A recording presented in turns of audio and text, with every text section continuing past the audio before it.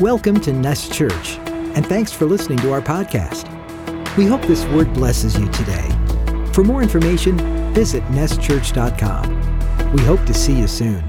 And remember, you are loved. If your heart's in 1,000 pieces, just remember, you are loved. Amen. So this is what we'll do today. I have a word that I want to share, but before I share my word, I'm going to ask another voice in our church, a brother of ours, to come in, and he's going to do something. He's going to share a word and a dynamic, or I don't know what to call it, but it's going to be something that I think is going to be beneficial for us, especially coming off of last week, speaking of, and in the weeks prior, speaking about what we have to offer and our gifts, our talents, and how we could use them for the kingdom, and even here within our own nest. So I'm going to invite Rizzo to come and stir the pot. Amen? And as Rizzo starts us off, he'll bless us, and then I'll come on after him. So thank you, Rizzo, for your obedience. Thank you, Pastor Rigo. Blessings, Nest fam. How are y'all today? Amen. Amen. It's great to be here. And I want to ask, how many were blessed by last Sunday's Nest team rally? Raise your hand. Come on, clap it up. Yeah, I know I was blessed, and it's exciting to see when the body of Christ comes together and gets excited about serving and building up God's kingdom. But especially, this is especially true for me when I see people exercising their unique spiritual gifts. And that's why I titled this message as, wow, look at all these gifts. But before we get into that, I actually want to highlight the life of the person who brought us the teaching on spiritual gifts, and that's the Apostle Paul. And many of you are familiar with his conversion story. You know, he was on the road to Damascus with his entourage, and he probably had his little turban on with like a really mean face because he had, you know, all this hatred stirring in his heart. And if I had the ability to read his thoughts, I feel like he would probably say something like, I, Saul of Tarsus, vow to eradicate these so-called followers of the way from the face of the earth until my final breath.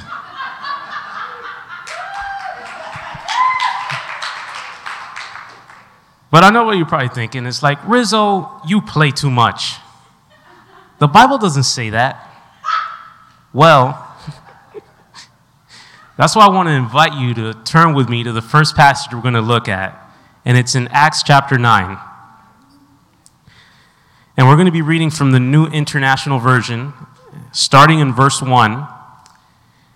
And it reads, Meanwhile, Saul was still breathing out murderous threats against the Lord's disciples. Okay, so I admit, I did use some creative license here, but I'm okay with using creative license because I believe it adds color to the story. As long as it doesn't contradict anything else in the Bible, then we're good. So let's continue. He went to the high priest and asked him for letters to the synagogues in Damascus, so that if he found any there who belonged to the way, whether men or women, he might take them as prisoners to Jerusalem. As he neared Damascus on his journey, suddenly a light from heaven flashed around him. He fell to the ground and heard a voice say to him, Saul, Saul, why do you persecute me? Who are you, Lord? Saul asked. I am Jesus, whom you are persecuting, he replied. Now get up and go into the city, and you will be told what you must do. The men traveling with Saul stood there speechless. They heard the sound, but did not see anyone. Saul got up from the ground, but when he opened his eyes, he could see nothing. So they led him by the hand to Damascus. For 3 days he was blind and did not eat or drink anything. Now there's a common misconception here that people think that this is the point in the story where where Saul actually changed his name to Paul. But the actual thing is that Paul had two names because he had dual citizenship. You see, Saul was his Jewish name and Paul was his Roman name. Now, what I intend to do today with this first, with highlighting Paul's life is kind of give you like a quick montage of several key points in his life. So we're going to fast forward now to Acts 11. So it's Acts 11, verse 25 and 26. And it reads, Then Barnabas went to Tarsus to look for Saul. When he found him, he brought him to Antioch. For a whole year, Barnabas and Saul met with the church and taught great numbers of people. The disciples were called Christians first at Antioch. So this is the first time, the first point in history where people who are followers of Jesus are actually called Christians. And also, this is the point in the story where Paul meets up and his ministry partner, Barnabas. So now, we're going to fast forward to Acts 13. Starting in verse 1, and it says, Now in the church at Antioch, there were prophets and teachers, Barnabas, Simeon called Niger, Lucius of Cyrene, Manaen, who had been brought up with Herod the Tetrarch, and Saul. While they were there, worshiping the Lord and fasting, the Holy Spirit said, Set apart for me Barnabas and Saul for the work to which I have called them. So after they fasted and prayed, they placed their hands on them and sent them off. So this is the point in the story where Paul goes on his very first missionary trip. Now, sometimes we read the Bible and we kind of read these events. And even though they sound cool, sometimes we kind of like miss certain details that kind of give us insight into it, specifically like chronological details, and that also provide context. And that's why I'm a firm believer in the philosophy of that Scripture interprets Scripture. So I was reading Galatians one day, and I was like, wow. And it actually, not only did it give me encouragement into something that I read, but also it helped me put together and connect the dots to these 3 points in Paul's life. So if you turn with me to Galatians chapter 2, starting in verse 1. And it says, Then after 14 years, I went up again to Jerusalem, this time with Barnabas. I took Titus along also. I went in response to a revelation, and meeting privately with those esteemed as leaders, I presented to them the gospel that I preach among the Gentiles. I wanted to be sure I was not running and had not been running my race in vain. Yet even Titus, who was with me, was compelled to be circumcised, even though he was a Greek. This matter arose because some false believers had infiltrated our ranks to spy on the freedom we have in Christ Jesus to make us slaves. We did not give in to them for a moment so that the truth of the gospel might be preserved for you. As for those who were held in high esteem, whatever they were makes no difference to me. God does not show favoritism. They added nothing to my message. On the contrary, they recognized that I had been entrusted with the task of preaching the gospel to the uncircumcised, just as Peter had been to the circumcised. For God, who was at work in Peter as an apostle to the circumcised, was also at work in me as an apostle to the Gentiles. James, Cephas, and John, those esteemed as pillars, gave me and Barnabas the right hand of fellowship when they recognized the grace given to me. They agreed that we should go to the Gentiles and they to the circumcised. All they asked was that we should continue to remember the poor, the very thing I had been eager to do all along. So 2 things stand out to me in this passage right here. And the first thing that I want to mention is that this passage specifically mentions what Paul the Apostle's purpose, God-given purpose was. And that is to go to the Gentiles, to be a missionary to the Gentiles, to be an apostle to the Gentiles. But there was another piece of information here that really provided some encouragement in my life. And that was all the way back in verse 1. And it said, Then after 14 years. Now, why is this significant? Because maybe we're in a season of life that we're waiting. And maybe you've known the Lord for some time and you've asked yourself, like, Lord, what is my purpose? What is my God-given, my God-given mission here on earth? And maybe in that season of waiting, you continue to ask yourself and you get discouraged. But look at Paul. He didn't enter and step into his actual calling until 14 years after his conversion. And many Bible scholars believe that in those 14 years, Paul was studying the scriptures and growing in his faith. And that's what I believe that God is calling us to do, to study the scriptures and to grow in our faith.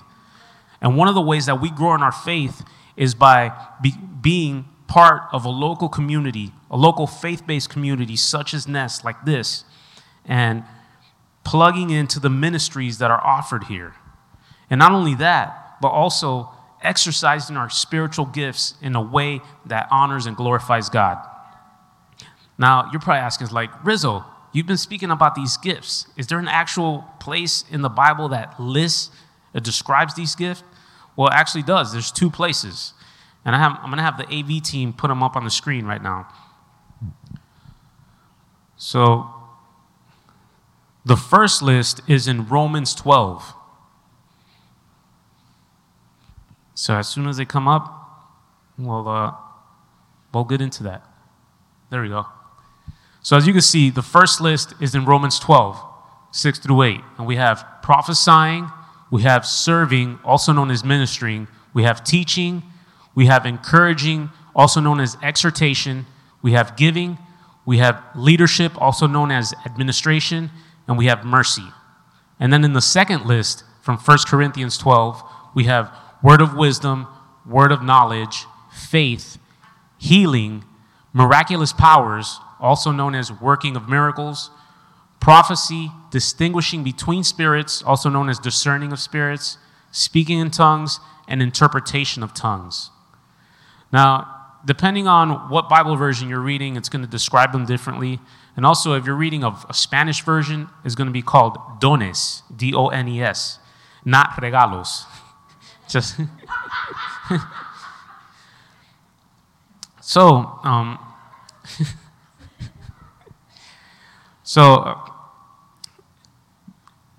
in case you've ever wondered, like, man, like, what are my gifts? There's actual resource that we want to let you guys know about, and it's now available through our Nest app. So if you haven't downloaded the Nest app, now's the perfect opportunity to do that. So if you open up your Nest app, all the way at the bottom of the screen, there's going to be a More tab.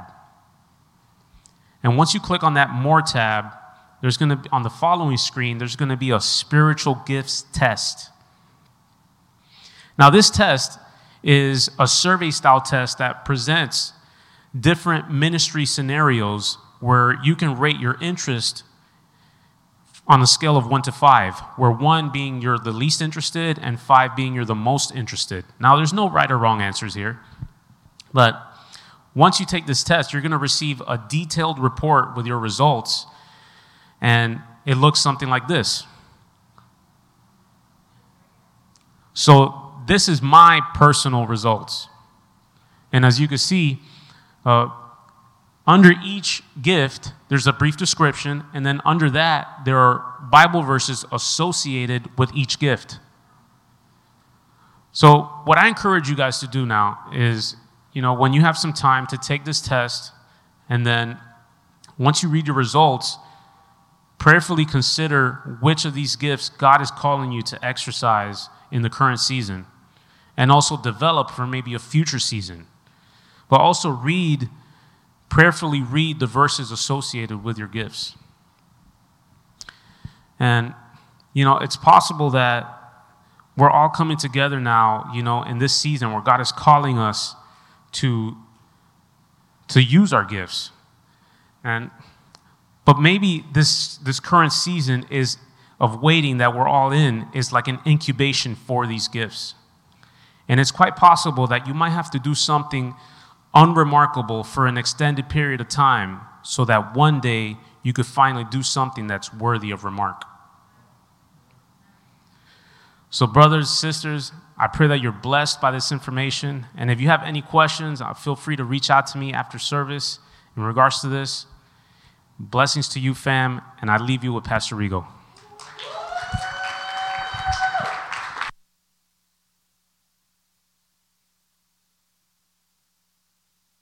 Hallelujah.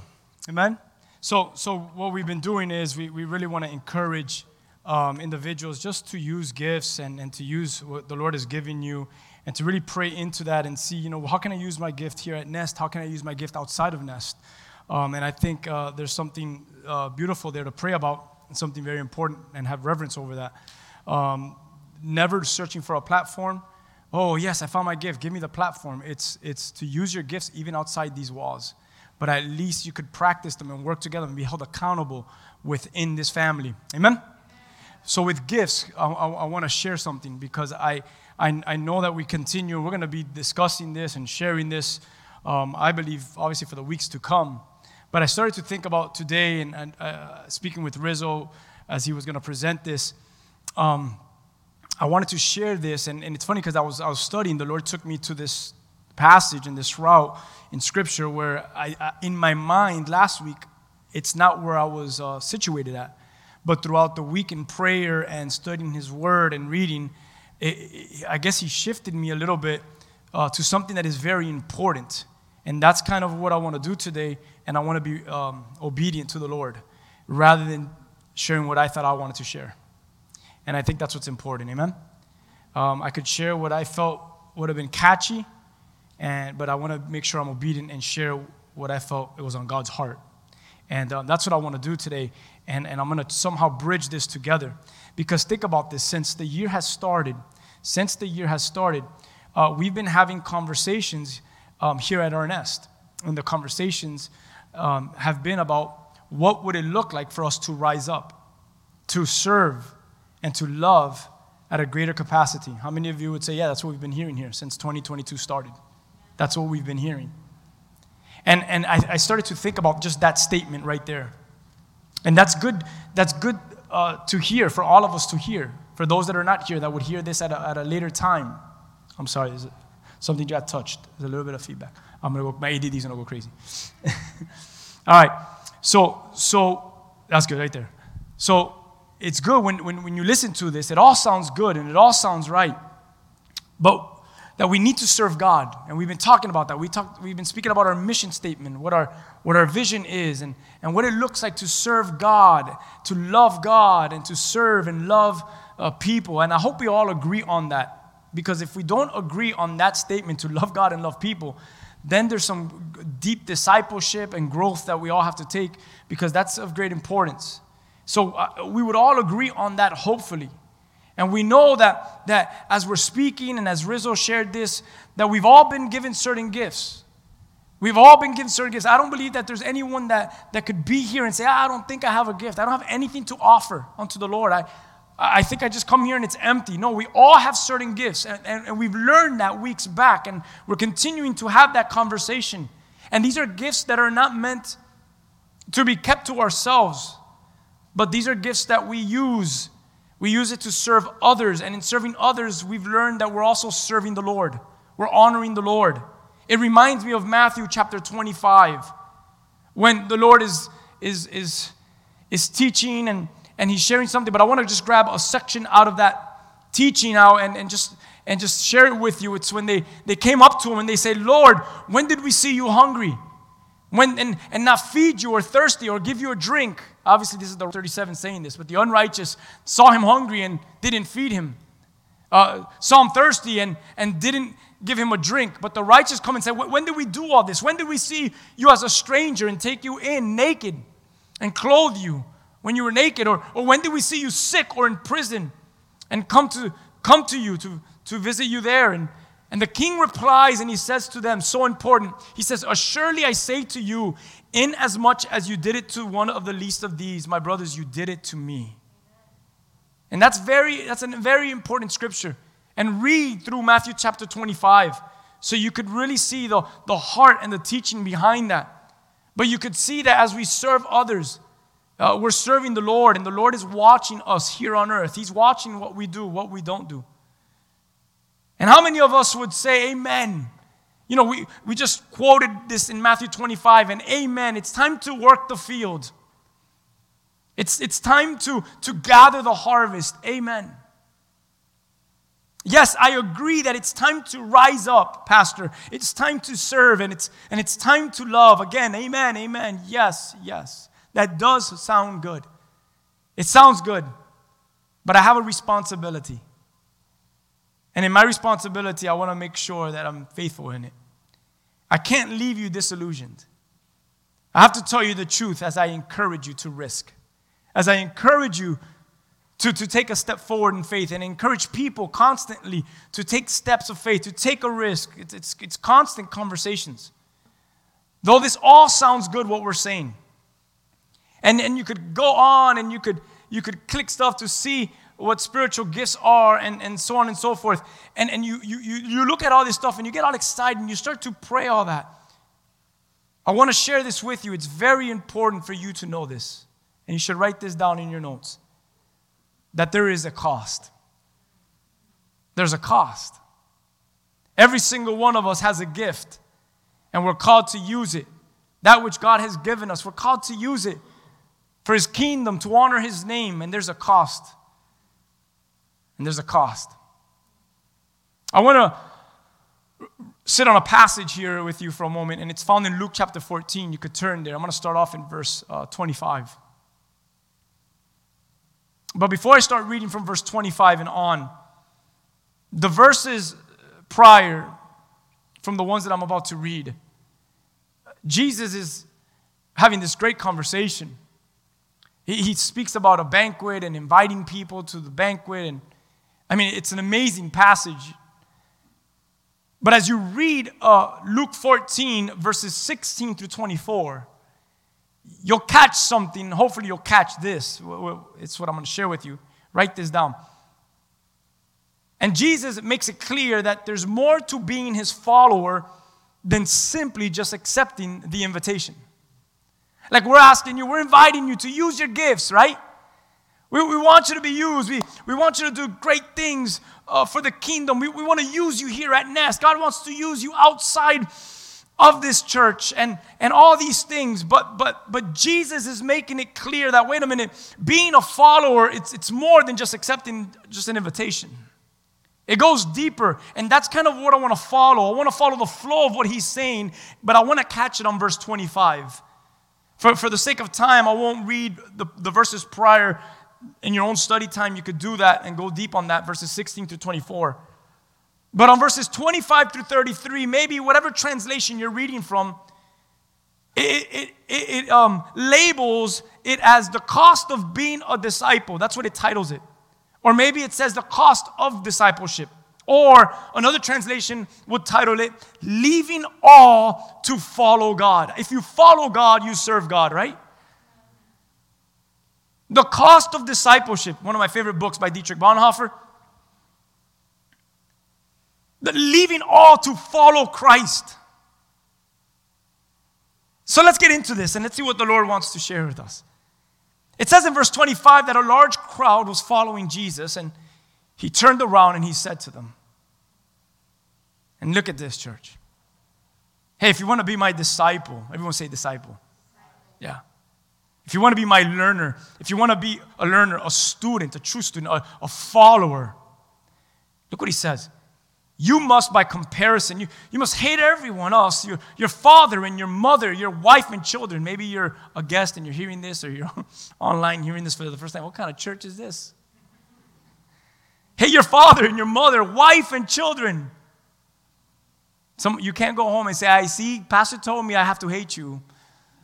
Jesus said it in His own words, honey. Let me give you the verse. No, it's not. Let's keep reading. Your brothers, sisters, yes, even your own life. He says, otherwise you cannot be my disciple. These are the very words of Jesus. If you're going to take anything seriously, if you're going to weigh out anything, weigh out the words of Jesus. Amen? And you may say, whoa, this is so extreme. This is so intense, Lord, that you would say such a thing to this crowd of people. You know what I do, right? When I hear this, I say, Jesus, you really took a step, man. What happens if they interpret it wrong? I mean, that's just the way I think. Because you know for sure everyone in that crowd, not everyone was going to interpret it. It's like when He says, hey, if your eye causes you to sin, pluck it out. If your hand causes you to sin, cut it off. It's better for you to enter into heaven with one eye than with both hands, with both eyes go to hell. And you're like, oh my gosh. What happens if they take that and they don't know the interpretation of that? They don't know and you know, you think of that, right? But Jesus, man, doesn't hold back truth. Jesus, man, the way He teaches, I mean, His wisdom is, if you could just have 1% of His wisdom.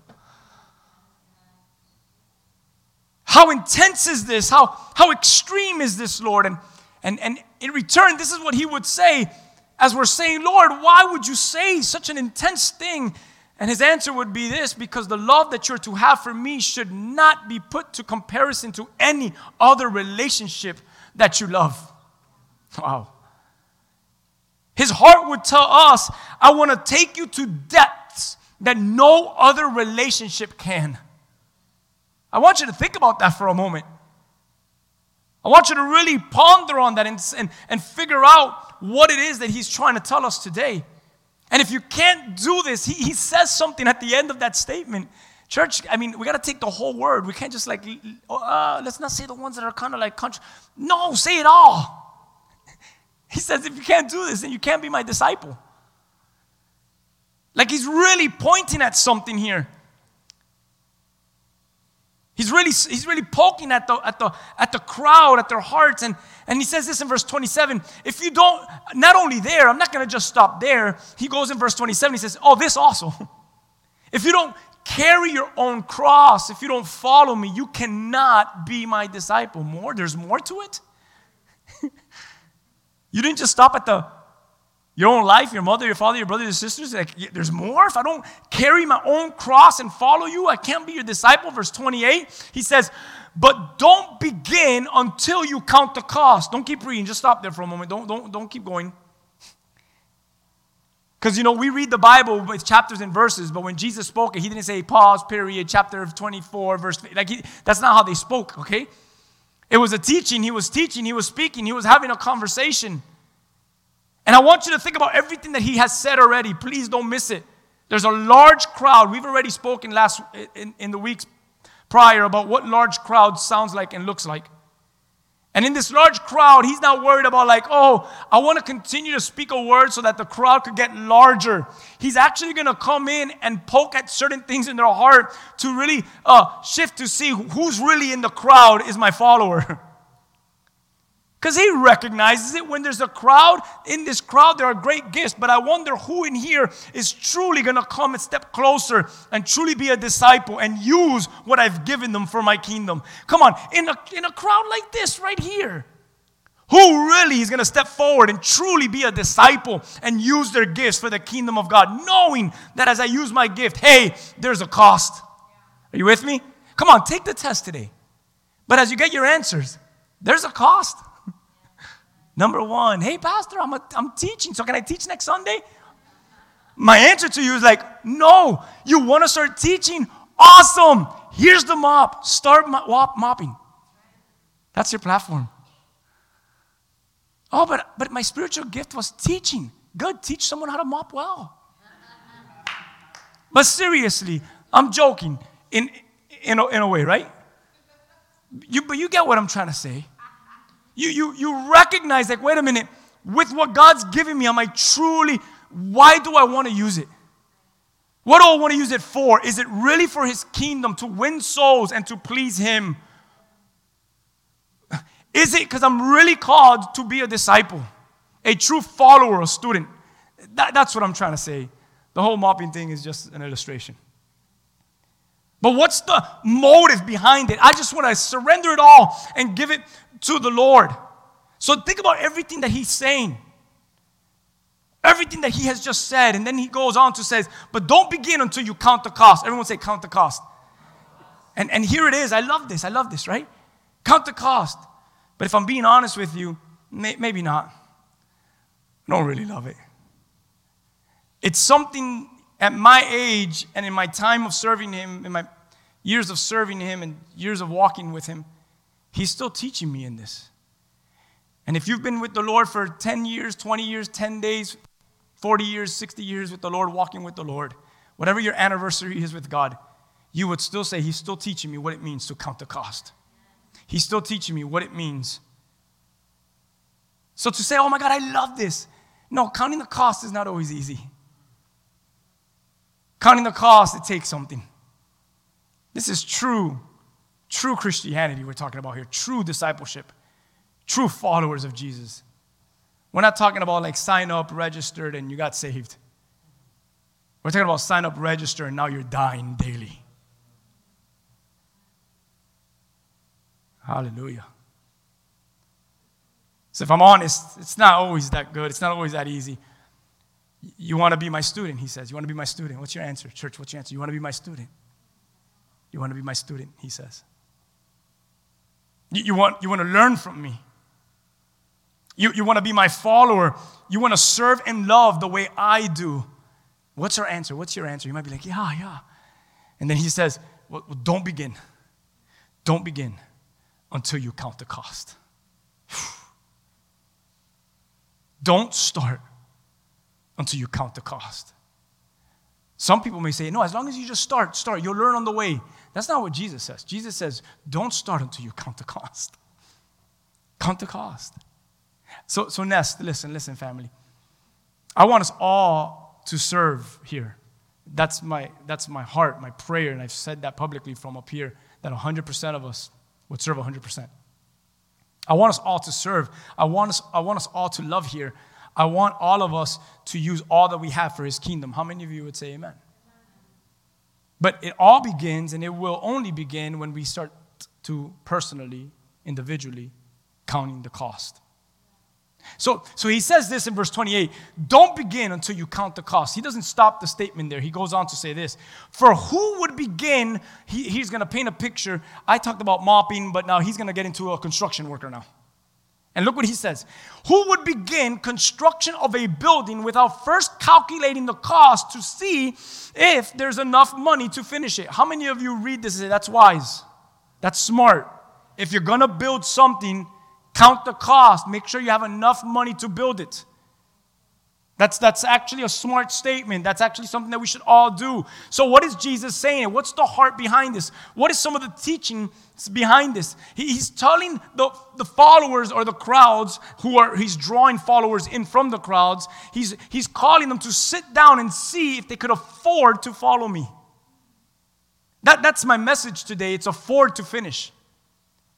Can you afford to follow me? Look what he says in verse 29. He introduces this picture of a construction builder. And in verse 29, he says this, otherwise, because if you don't count the cost and say you have enough money to build what I'm trying to build, he says, otherwise, you might complete only the foundation before running out of money, and then everyone would laugh at you.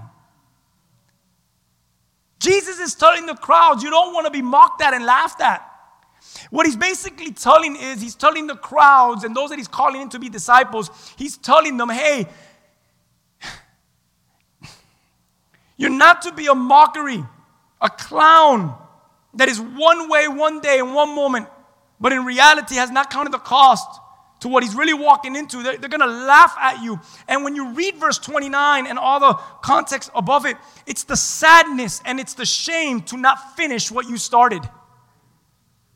And that's what he's telling the crowd. He says, hey, if you're gonna start, make sure you've counted the cost to finish. How many of you have given your life to the Lord? How many of you started the race? Amen? None of us? All right, we'll do a calling of salvation, whatever that looks like. But how many of us have accepted the call of God upon our lives? Amen? All right, I'm talking to the right people then. Then watch this. What good was it to start if you do not intend to finish it? And that's what Jesus is saying. Sit down and see if you could afford this. Finish what you started. Hey, listen, we're all called. You should write this down. We're all called to be a people that persevere. I'm called to persevere. We all have gifts, but can we be consistent? Because the truth is, not everyone perseveres in their calling. How many of you have seen someone start? How many of you have seen someone who has a great even platform and it's taken away and they could not persevere in their calling? We've seen it. We've been there. We've walked alongside some of these people. Some of them we've seen them because they were public figures. Some of them it's some of our own friends and family, people that we love. Some of us, we've been there. Not everyone faithfully finishes that which the Lord has called them to start. So Jesus gives this great advice. He says, count the cost. Great advice. Count the cost. We need fathers like that in our lives. Mothers like that in our lives. That say, count the cost. Count the cost. It's like the young person that wants to get married and wants to get married. Oh, I just need to get married. And you're like, you need to count the cost. You want to build that building? There's something to pay. Count the cost. Do not start if you have not taken time to really think about this. So I guess the statement is, I guess it's a question, does Jesus mean so much to us that we're willing to sacrifice, surrender, lay down our lives to his service before we ever begin to construct or build up a life? Does he mean so much to us before we ever start a ministry? Verse 29, he's saying, hey, we'll be mocked because we started strong, but there was nothing in the one that was building that was able to afford to finish. Please listen to this. As you take this test today and you pray about, man, God, just use me in the church. Lord God, use me outside the church. Here's my responsibility, and here's my love for you to tell you this, and my love for his word, to be honest in his word, to tell you this. As you begin to build, will you be able to afford to finish? In verse 30, Jesus goes deeper with this, and he says, this is what they're going to say about you. They would say this. In verse 30, Jesus says, there he is, there she is. There's the person. Can you imagine being there when Jesus is telling this to the crowd? Like, is he acting it out like Rizzo does? You know how Rizzo comes up here and he acts out the whole thing? Like, man, Rizzo, you're so talented. And I wonder if Jesus does that. There he is. You know, he's acting it out. There's the person who started that building and they couldn't afford to finish it. So what is Jesus saying so far? What are you receiving so far? You know, you read this, and this is the person who radically begins to tell everyone about their new venture. The one who puts his hand on the plow to the plow and his hand to the work. And at times he made a lot of noise doing it. Woo! Look what I'm doing. And we put it up on IG, you know. I fed 5,000 today. I preached to 20 today. 516.3 got saved today. So I'm being serious, you know. We could make a lot of noise, and I'm not saying that's all bad, but we can make a lot of noise. The person who starts this, but he couldn't afford to finish. Not us, not Nest Church, not me, not Rigo, not any of you that are my friends that are coming alongside, not our family. If we're going to do anything, if we're going to start, hey, this is to the end. We're going to finish it until God calls us home. I have to finish. I have to finish. Because then everything that I did was in vain. What was it for if I didn't finish? What are my kids going to say about me if I don't finish? What are people going to say about us? So if you're a disciple here, if you're a true follower here, right, a follower of Christ, you've experienced the hardships of building. How many of you have experienced the hardships of building? You're probably here like, I've never built anything in my life. I'm not talking about building for real. I'm talking about your own walk. How many of you have experienced hardships in building? Listen, my walk with Christ, I wouldn't trade it for the world, but has it been difficult? 100%. It's been difficult at times. Why? Because with his holiness is dealing a prideful man. With his goodness is dealing this corrupted heart at times. And it's a battle, and that is difficult. Anyone with me? Or are you just all holy as he is holy and you've achieved greatness? All right, good. Because if not, I need to forget my plans for today. I don't even care about the Super Bowl. I will go hang out with you if you've achieved that. But that's our struggle. It's this earthly man is dealing with this godly goodness. I don't know, I guess, what's the word that people always say is great to use? Awesome. And yet that word falls short. But you've experienced hardships of building. If you follow Christ, you know that there's a cost for construction, yeah? And it's been difficult at times, and maybe I should just speak to myself, look at you like if there's a mirror here, and I'll do that. It's been difficult at times. You wanted to stop at foundation. Or maybe you got a little bit higher than the foundation as you're building. You wanted to end it at the third floor, but you kept plowing and you kept building. Come on, I'm wondering if I'm speaking to anyone here. Death came, and when death came, you kept building. People left you. And when people left you, you kept building. Money fell short, but you kept building. Life got hard, you kept building. 2020, 2021 showed up, but you kept building. It's been hard. You've had hardships. Why is it that you kept on building? Can I give you the answer? Hopefully you have it already. It's because you counted the cost. It's worth it. I've counted the cost, as Jesus has said. You've picked up your cross and you follow him. You truly do, church. Because you loved him more than anything in this world, and you loved him through all the pain and circumstances that you have gone through, maybe going through. Because in your intimacy with the Lord, you made a decision, and it's this: I have counted the cost, and I will afford to finish. How many of you can join us and join us to serve and love greater than you ever have? Like, we're inviting you to do that, to serve, to love greater than you ever have in your life. Amen, right? But come on, can you afford it? Is he worth it? Is the kingdom worth it to you? Can you count the cost? I'm asking any of you, are you in? Are you in? Come on, here's the initiation. You know, back in the gangster days, you had to walk a line and they punched you a few times and hit you with a rock and a sock. That was the OG days. But now, we're just saying, are you in? Here's the initiation. Pick up your cross. If you're in right now, afford to finish. Count the cost. If you're in, walk the line and pick up the cross. And here it is. Be a disciple alongside other disciples and follow him, but afford to finish. Do the test. Figure out your gifts. How can you use them in the church? How can you use it outside the church? Here's a place where you could get accountable amongst leaders, under leaders. Hey, here's what I scored. What can I do? Where should I start? We'll help you and we'll pave the way for you. But it all starts with someone who says, man, I've counted the cost, and as I go forward, I will afford to finish. I'm not just in this to do something cool for this season. I'm in this because I've died and I live in Christ now. I'm in this. I'm affording to finish. How many of you can say, Jesus, that's enough. Don't say anything else.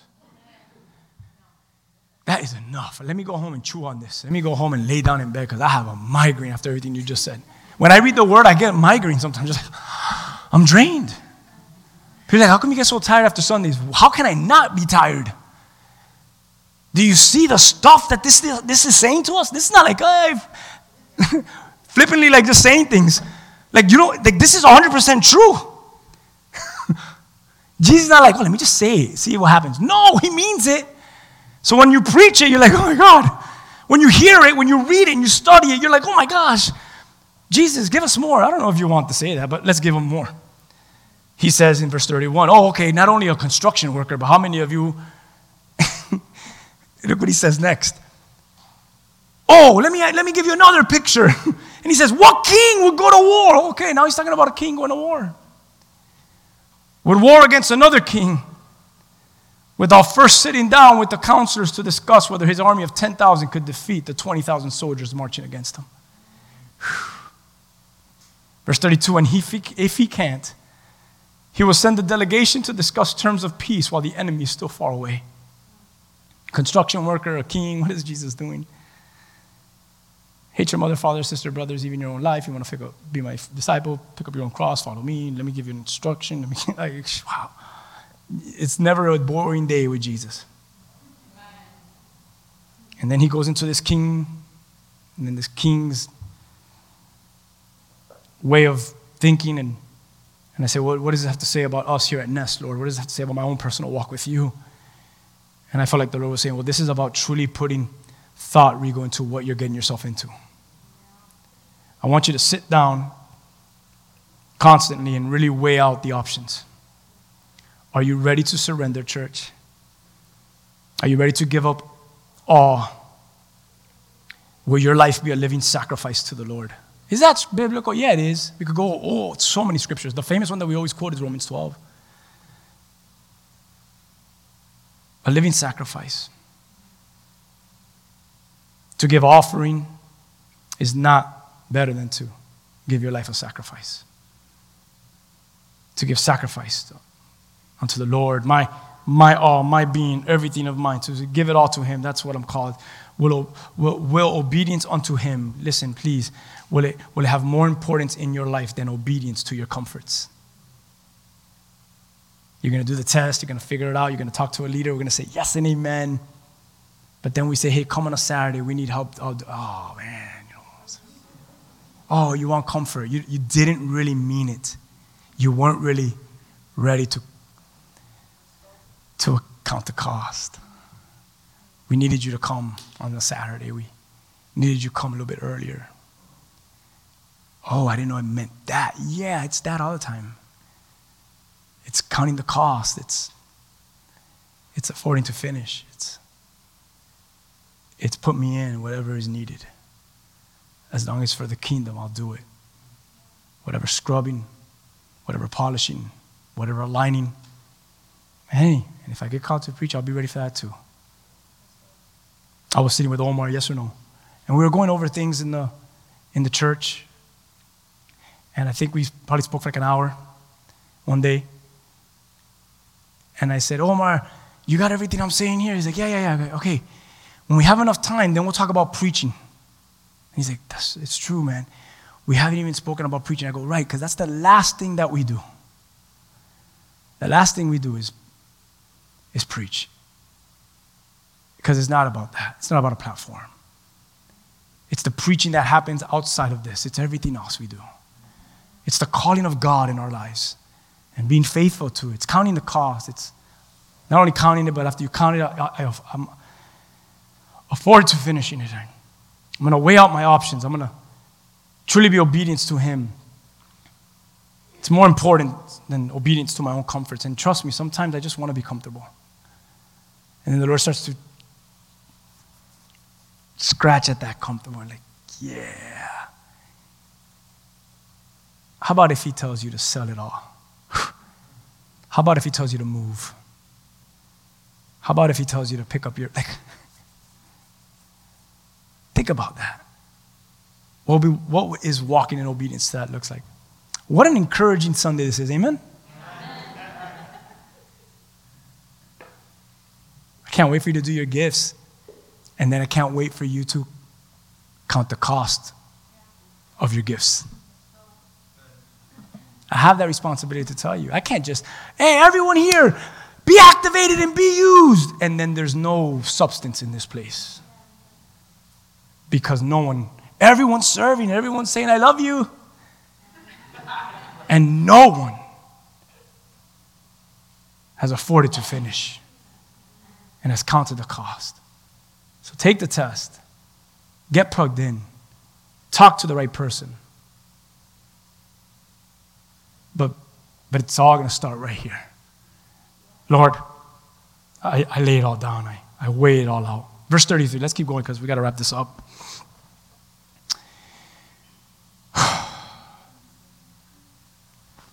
So verse 33, he says this. So you cannot become my disciple without giving up everything you own. God, all right, stop saying it. Giving up everything. Forsake all that he has, another translation will say. This phrase is the idea to say goodbye to. Say goodbye to. Goodbye. Goodbye. So Jesus has told us to say goodbye to everything that we have, entrusting everything to Jesus. You know, when we dedicate children up here, it's such a Sunday religious act to do. But I always have to tell those parents, do you know what you're doing when we do this?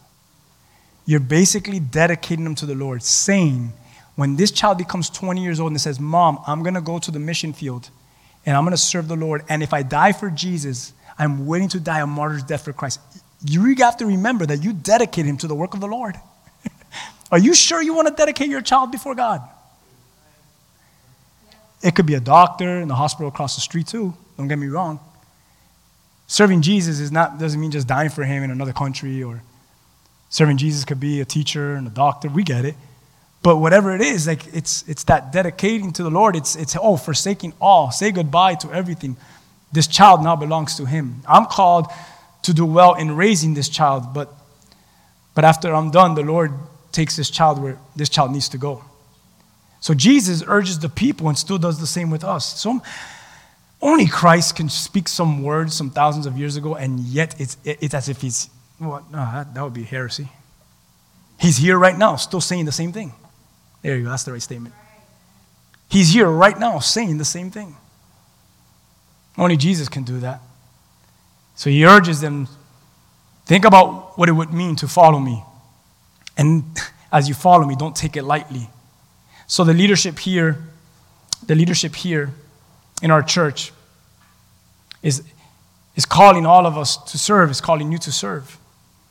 And the reason why we're urging you and leading you in this is because we feel in fasting and in prayer and seeking him, we feel that we've heard from the Lord that this is the year, that this is the time, this is the moment to rise up and exercise the gifts that are in all of us. Amen? That Nest Church would be a family that finds joy and fulfillment in serving. Listen to this. That none of us would consider that one is greater than the other, but that each one of us, with gifts that have been given to us from our Heavenly Father, will learn to enjoy greatness. Will learn to enjoy greatness in the posture of being a servant to all. A slave to all. Wow. Jesus says this to his disciples, just so you can know I'm not making this up. As we wrap this up, he says in Mark 10:43 and 44, he says, whoever desires to become great among you shall be your servant. Whoever of you desires to be first shall be a slave to all. Jesus' very own words. How many of you can afford to finish? How many of you started the race and you're saying this? I'm not just running this race until it gets difficult, then I'm just going to stop. No, you've counted the cost. You said, I'm running this race. And this is to the end. Until my life, to all of my being is with him in all eternity. So what do I do? What do I do in the meantime? In the meantime, I use my gifts faithfully. I steward it well. And I recognize that this is my gift to the Lord and for his people. And it's my life laid down at all times to afford to finish while being here on earth. I guess I want to end with this. I wasn't sure I put it here just in case I wanted to end it, but I'll end with it just because I love it, and then we'll wrap this up. I was reading on my alone time, not my preparing or thinking about what I was going to preach to you guys. But on my alone time, just so you can know where I'm at, I wonder where you guys are at. Talk to me today. I'd love to hear what you're studying, what you're reading, or what you're doing in your time with the Lord. But I read a Proverbs every day. I just love to read a Proverbs every day because I pray for wisdom every day. So I read a Proverbs to hopefully gain some wisdom every day. But I'm also going through 1 Samuel and 2 Samuel, and I've exited out of 2 Samuel now, as you'll tell by what chapter and verse I'm going to talk to you about now. And it's a moment in David's life, I'll give you a little quick summary. It's a moment in David's life when he pretty much sins against the Lord. Let me tell you what he did. What King David does is, he's fought so many battles already. And in so many of these battles, he's already seen the faithfulness of God, how he's had victory in all these battles. As a matter of fact, we already read in these passages that David has these mighty men that do crazy things for him. They break Philistine lines and just to come and bring him water. And when David gets the water, he spills it on the floor and says, I can't drink this water after you gave your life to me for it. Can you imagine being one of those men? No, you drink that water. We almost died. I wonder if they got mad at him. But it was the symbolism behind that, the meaning, I can't do this. I'm not worthy of drinking this. I mean, he had men that killed thousands just one would kill thousands, and one chased a lion and killed the lion with his own hands. I mean, David's men and David himself was mighty, and God was always there. Like, you don't need quantity because you have quality. You have the presence of the Lord. You have God that fights your battles. Stop looking at having a bigger army when you have the army of heaven that fights on your behalf. So David being fleshful. I mean, come on. Can we imagine being fleshful? How dare he? David thinking carnally. Because we never do. We never think carnally. He calls out a census in the land. He says, go and find out how many men I really have. So his commander, his chief, his confidant comes up to him and says, David, why are you doing this? I hope, David, that when you get your numbers, your army is bigger than you could ever imagine. The Lord blesses you with a mighty army. I hope that you get the results you're asking for, David. He tells him this. I'm paraphrasing a little bit, but that's what he tells him. But he loves David so much, and he loves Israel so much that he's going to confront him with truth. He says, but David, why are you doing this? When it's not about having a big army, but you already know that God fights for you. And that's all that matters. Is what he tells David. David is struck by so much conviction. By someone telling you know what you need to do? You need to go and set up an altar now.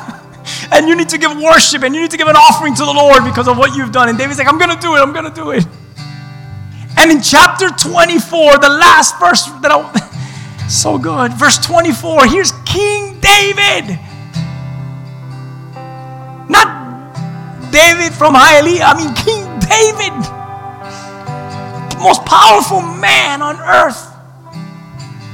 He comes to this man's field and he says, hey, I want to buy your field for this amount of silver. And the guy's like, no, King David, you're my king. Whatever's mine is yours. You don't have to pay me anything. You're the king. Take it all. This is all a service unto you. I mean, we could preach 2 Samuel 24 from so many different angles, but that's not what I want to do right now. I just want you to see the heart behind this. Everything of mine is yours, David. And David looks at this man and he says, I mean, in his mind, I'm probably thinking, right? That sounds like a good deal. I don't have to pay anything. It's mine. I could just take it. I could build up an altar and do my worship right here. But that's not what David does. David is struck. David is hid in his heart. David comes to a place where he recognizes what counting the cost is. Yet again in his life, it's a reminder. And I want just to share with you David's reply to this man. And then we're done. I hope you enjoy this. Let's put it up on the screen. Watch this. He says, no.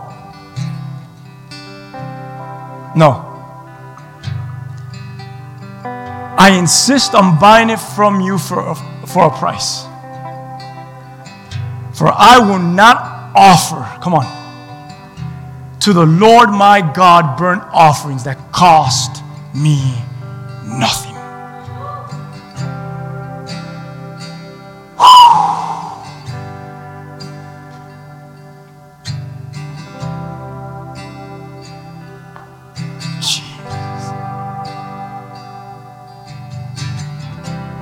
Sorry. I've walked with the Lord long enough.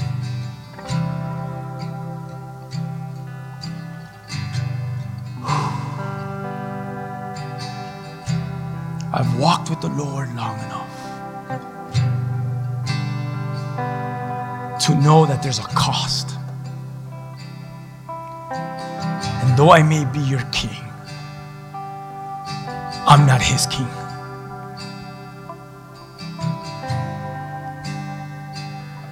I have to pay them. I have to afford to finish. I have to weigh this out. I need to pay the cost.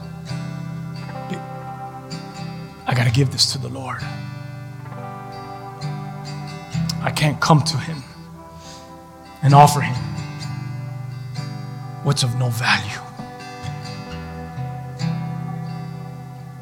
I need to come to him and offer him what cost me everything. I want you just to examine yourself.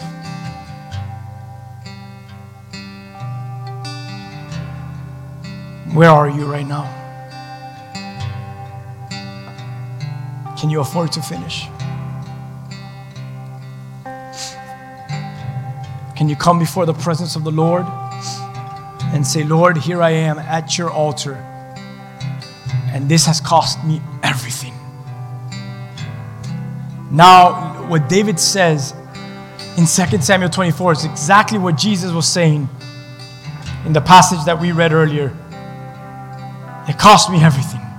I can't do something that doesn't cost me nothing.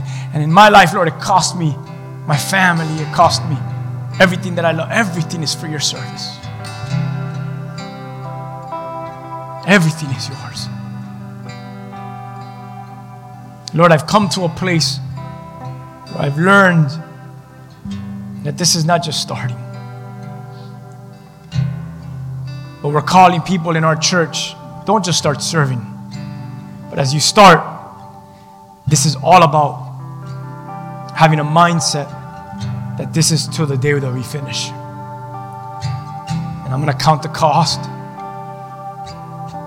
and I'm going to decide that I have enough.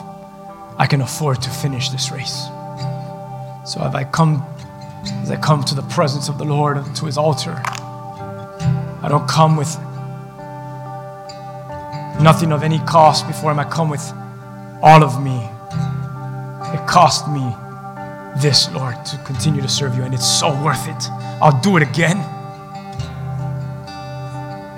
So as you think about going home today and praying about your spiritual gifts, as you think about this week and how can I serve at church,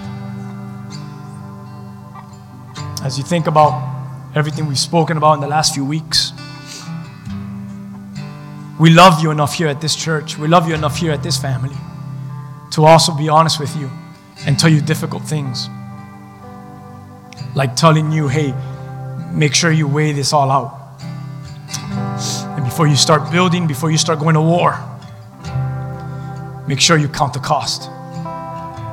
And before you take this risk, before you take a step forward, I challenge you. The Lord challenges you. His Spirit, His Word does. It asks you, do you have enough? Can you afford to finish? Is this to the end? Are you committing your life fully to me? If your answer is yes to the Lord, then welcome. Let's go make war, amen? Let's go build buildings. But if your answer is like, well, I don't know, let me go back home and let me go bury my father and let me go say goodbye to my family. The Lord's like, no. Are you willing? Are you willing to offer it all right now? If it's so, welcome. Let's build the buildings and let's fight the wars because you've counted the cost and you could afford to finish. Wow, look at all these gifts. But can they all afford to finish? I hope the answer is yes and amen. All these gifts, as Rizzo has said, they can afford to finish to the end. So Lord, as we pray, I say yes, Lord, and I thank you. And I thank you for everyone that's here, those that will watch this, those that will hear this, that they will count the cost, afford to finish with the gifts that you've given them, that they would know that when they come before you, that they can't give to you what cost them nothing, but that they would give to you what cost them. They've paid the price, they've afforded it, and their lives are in total surrender and submission to you. So Lord, we thank you for this morning. What a beautiful morning you've given us. A beautiful morning of rain. A beautiful morning of worship. A beautiful morning of fellowship. A beautiful morning of biblical truth. What a beautiful day you've given us. But Lord, I pray that every single one of us could answer that call truly within, right now, in the altar of their heart. Let us start answering that call right now. Maybe you're here, or maybe you're listening, and as we close off here, and you've never accepted Jesus in your heart, I want you right there where you're at to say, Lord, forgive me for my sins. It's something that we believe heavenly on here. It's biblical. It's called repentance. Lord, I repent. I repent of my sins. I turn away from my sin and I turn to you. I repent, Lord. I know and I recognize that my thoughts and my heart, they've been evil. They've done wrong. So Lord, here I am with all of me, my sins, my good, my bad, the beauty and the ugly, everything. And I say, Lord, forgive me, wash me, cleanse me. And today, Lord God, I receive you as you receive me. Say that in your heart right there. Say amen. If you say that today, if you're watching online, can you email us, info@Nest Church?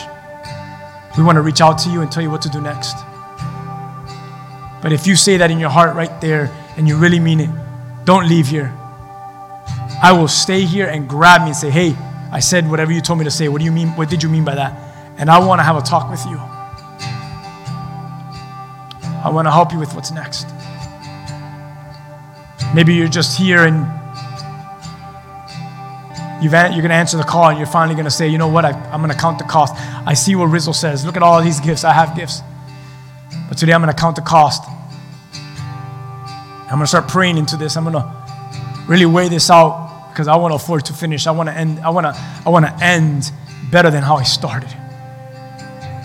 We invite you in. We invite you to one of our teams. We invite you to schedule a meeting. We invite you to start having that conversation because this is the place for you to be held accountable and to be used to do great things for His kingdom. Amen? I'm going to ask you to stand with me. And as we stand, we're just going to sing this song as I feel the Holy Spirit is just really tugging and speaking to our hearts. I would like to just take a moment where my voice, I could just stay quiet. And as they sing over this house, I want you right there where you're at just to worship Him and maybe come to prayer. And in a minute or so, Omar will come up and close up.